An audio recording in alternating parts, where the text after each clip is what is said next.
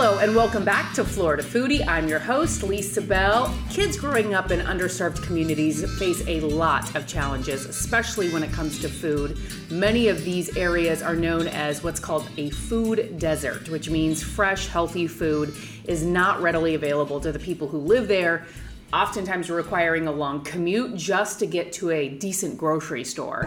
So Grow Orlando is an organization looking to make a change in those communities through farming and landscaping, giving kids access to fresh produce while teaching them financial and business skills as well. So to tell us all about Grow Orlando and its mission, we are joined today by the founder, Frank Bailey. Thank you so much for joining us. Thanks, Lisa. What an introduction. Well, it is wonderful to have you here. It's good to be here. Were raised in Orlando, went to school in Orlando.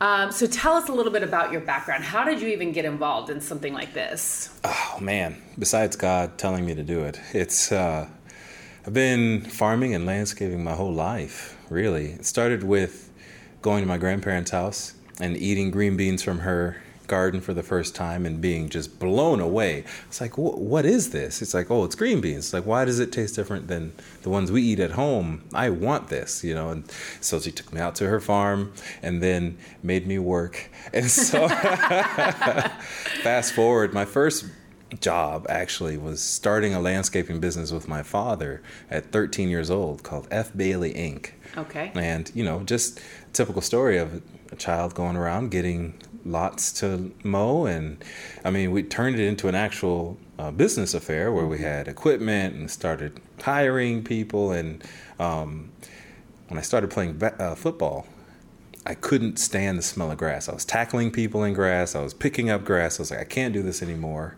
And I thought to myself, that was a great learning experience. A lot of work ethic involved, and then I'm going to go pursue my passions, music, basketball, and entrepreneurship. And I did that. It was a lot of fun. But when I was teaching, I found there was a lot of gaps in the education model, and it's very difficult to fill those gaps based on the Common Core requirements, which are very necessary, mind you. But a lot of life skills lessons are being kind of slipping through the cracks. So I thought, we need to help fill those gaps, and I can't do it inside as a teacher. So I started pursuing opportunities to stretch my entrepreneurship wings, and wanted to use land because it's a very high commodity, and didn't want to sell it because it didn't mesh with me at the time. So it's like, how do you turn land into money? It's like, you reaping and sowing. It's one seed will give you hundreds of plants. That's a great return. Let's do that. And we started doing that. We had farmers market stands in the YMCA's for a little while, and we were testing products, and it was great. And we went to the Tangelo Park YMCA, and we were going to do an enrichment class in Tangelo Park. I don't know if you know. Mm-hmm. Yeah, and we gave each student a plant, and we said, if you bring this plant back in 2 weeks, we were going to teach them about health and teach them about wellness and teach them about the properties and the qualities of healthy food. We're like, you know what? No. The plant that you have has the label on the pot that we gave it to you. It costs like 95 cents. So bring it back in 2 weeks. It will have grown, which means its value would have increased, and you would have taken care of it. So that makes it something that I'm in demand for. I'll pay you $2 for it. But if you tell me about it, tell me all the healthy qualities of it, and you market it up a little bit, you could even repot it if you want, we'll negotiate. One student brought their plant back because they all forgot. It's 2 weeks later. We're talking 8 years old to 18. And so we did a little Shark Tank thing in the front of the room, and he got $3.25 because, supply was low and demand was high. So, and when students saw that there was actual value being transferred and economy being created on this micro scale to their benefit, everybody had a plant the next week. Some plants we've never seen before. But they all knew about the plant. They were telling me about how healthy it was. They were telling me how I can cook it. They were telling, one student even went so far as to get his mother's clay pot and said, Mr. Frank, this pot has sentimental value.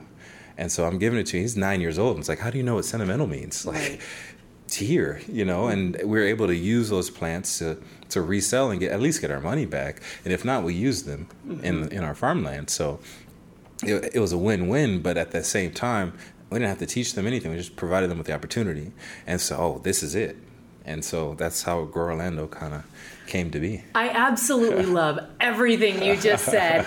But it's so key. If no one ever shows you where your food comes from, how do you know? And if all you think is that your food comes out of this bag or this box, you don't know that those green beans actually started as a seed in the ground. Absolutely. And just that ability to interact with your food that way and watch it grow obviously makes you curious and makes kids curious and makes them want to try all of this healthy food. Yeah. But there's this big disconnect. We don't have gardens like they did, 50 years ago or 40 years ago even. So how are you bridging that gap? Well, we're calling our students, actually, to your point, stewards of creation, because when they take a seed and they give it life, or they help provide it with everything it needs to become life, and then they feed into it, they are feeling that accountability and that responsibility being just kind of matured in front of them. It's like, I did that. And it was so beautiful. It's such common sense, too. And not only are you helping their physical health, their nutrition and their physical health, but also the mental health aspect. Yeah, we call farming, gardening, active meditation. I mean, because when you're out there, you're working hard, but some of the stuff that you're doing, you're connecting with the earth. You're helping the plants that are going to provide you with either sustenance, financially, or nutritionally. You're helping them with a better quality of life where it's at. And then having us say, okay, so how do you do that for yourself? And whenever a cloud comes by, because, it's Florida, everybody stops. We just breathe. It's so important to do. We bridge that gap, going back to what you were asking, by seeing the market, seeing the local market. It's like, so guys, who eats? It's like, well, everybody. Like, what do you eat? Food. Where does it come from? After a while, because the grocery store, McDonald's, it's like, no, where do they get it from? Where do they get it from? Where do they get it from? The earth. Okay. What do we have at our disposal? The earth.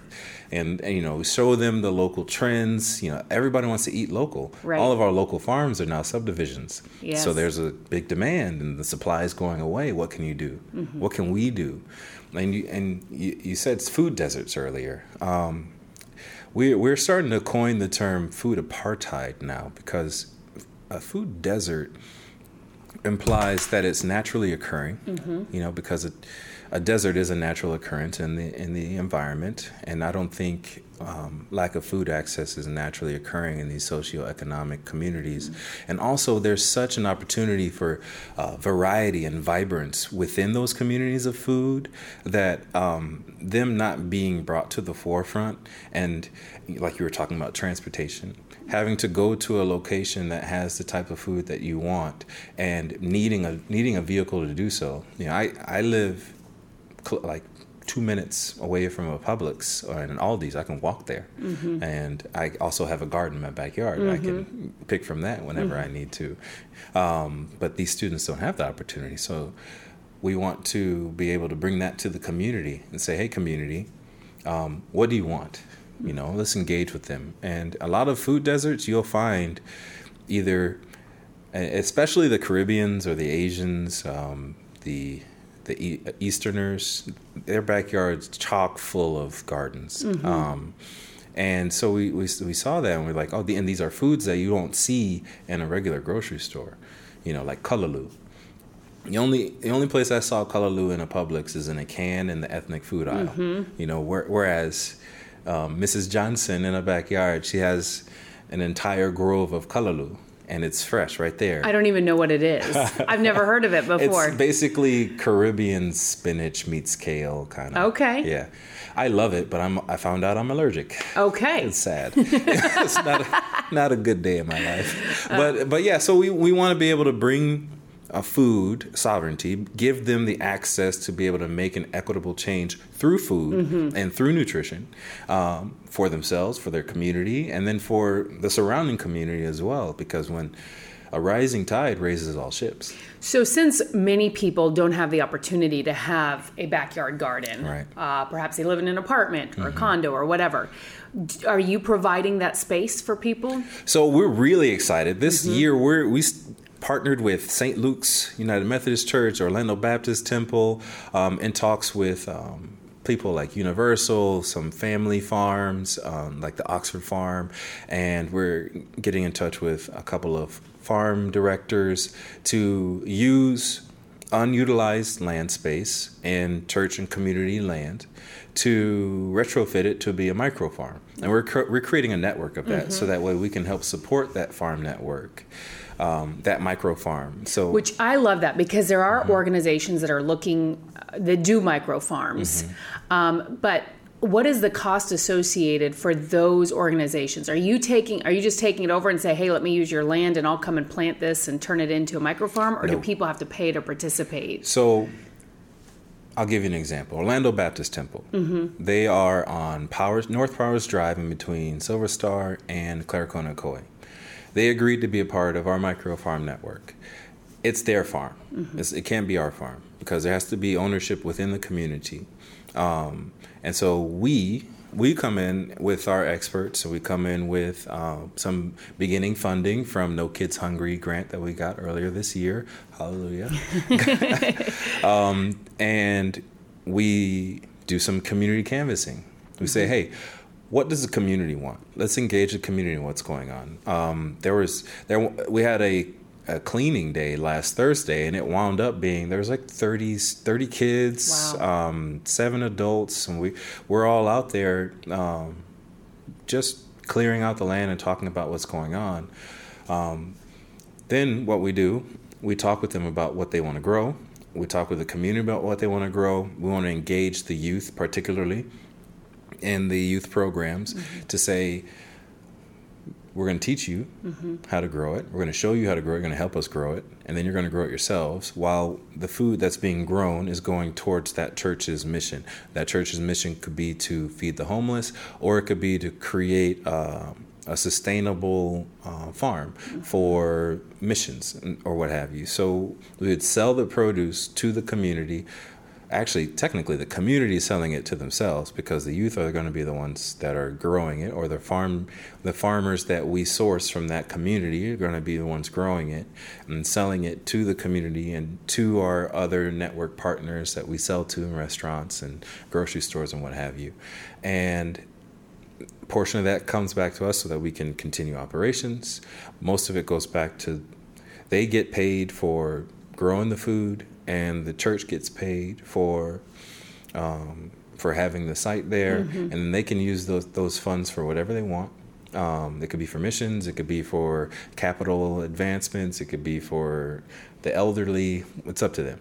And then what we do is we basically share resources between micro farms. So we're under negotiations with a memorandum of understanding with Shepherd's Hope, and Shepherd's Hope is a health clinic. So their focus is health and wellness. And so most of the food that we're going to grow there is going to be high price commodities like ginger and turmeric and things like ginseng, stuff like that. And it's going to be completely different than Orlando Baptist Temple, which might want to focus on mental health and leadership. It's amazing to see, what you guys are doing. And I know it seems in the past 5 years or so, there seems to be kind of like this grassroots effort, no pun intended, of various all groups. The puns. Yeah, All right? I know. But there's 4 Roots in Orlando that's trying to do something similar, where they are sharing the produce with local schools and trying to partner with local schools to teach kids about where the food comes from. And there is such a need for this healthy sort of produce. I can't imagine you're managing this, though, all by yourself. So are you? Not anymore. No. Okay. No. Who's helping you? We have Embar Payne, who's helping me out a lot. We also have Bianca Ephraim as our farm director. We have Hannah Murphy. She's our kind of design architect. And are these all volunteers? No, now they're actually paid now. Okay. We have paid workers actually helping. We also have a lot of strong volunteers from St. Luke's. Like Sue Jesse, she's retired VP from Lockheed Martin, and Amy Winslow and Hope Sherman, Miriam meningistae. Well, what I have discovered is obviously living in Florida, the opportunity to have a garden year-round is wonderful. It's great. And there are so many people who are expert gardeners Yes. who love to just volunteer and may not want it in their own backyard, but love to help out others. Like Skip and Andrea Carter, and St. Luke's is our first farm site, and there's 2,000 square foot farm out there right now with the Sprouts House. And we've just transitioned that to be volunteer run, still student focused, but these other farm sites as well, they're each individual, they are each independent. However, through their independence we can create an interdependence that'll hopefully build community resiliency and neighbors looking after each other. So if we get 10 cubic yards of compost, we can distribute that to whoever needs it. Instead of everybody fighting for the same funding, we can work on it together. So if someone has a space or has extra time and would like to volunteer their gardening services or has extra compost. Bring it on. Right. How do they contact you? Yeah, okay. Well, you can contact me just go on Facebook, Grow Orlando Inc., Instagram, grow_Orlando, groworlando.com. Also, Grow It Forward has a Facebook as well. There is, and that you should find us out there. My name's Frank Bailey.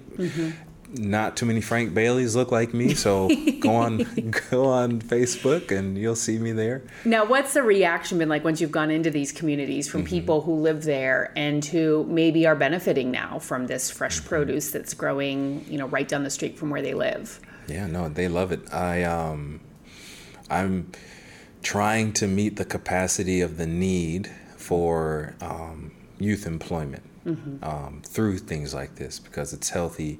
It's wealthy, it's wise. We're working together with Jeff Wynn and Angie Wynn to create a financial literacy business where 10% because all of the students that work with us are contracted, but we're transitioning to where they're food entrepreneurs.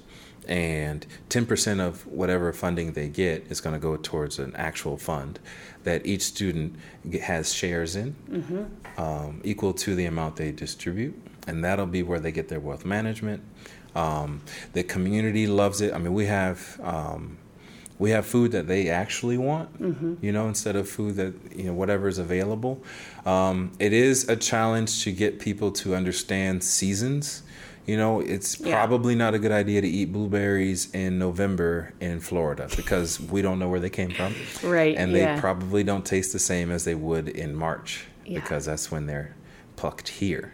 And so having diversity in your plate is really important.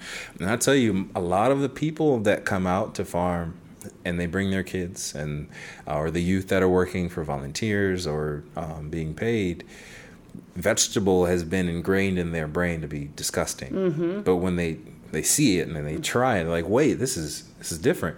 Right. This tomato tastes a lot sweeter than the tomatoes I'm used to. It's like, well, that's because it's still alive when you put it in your mouth. It is amazing what a difference that can make in the minds of little young eaters. Oh my gosh, when they can be a part of the cultivation of fruits and vegetables. So speaking of little young eaters, oh man, I'm so glad you said that. Cherie and Pastor Anthony with the Finding the Lost Sheep, the Impact Center, they're working with Maxey Elementary School and the parents of those elementary school students to do a gardening program. And they are also signed on to the Micro Farm Network. So it's going to be completely different. But they have a large trailer that we're going to grow mushrooms in. And that'll be the financial sustainable arm. And then we're going to help teach them how to grow their own food and teach them how to make garden boxes, and they can go out and sell it to the neighbors and stuff. But really, then they can make they can make the healthiest food that they want. And I mean, we picked an onion yesterday to put into and celery and corn.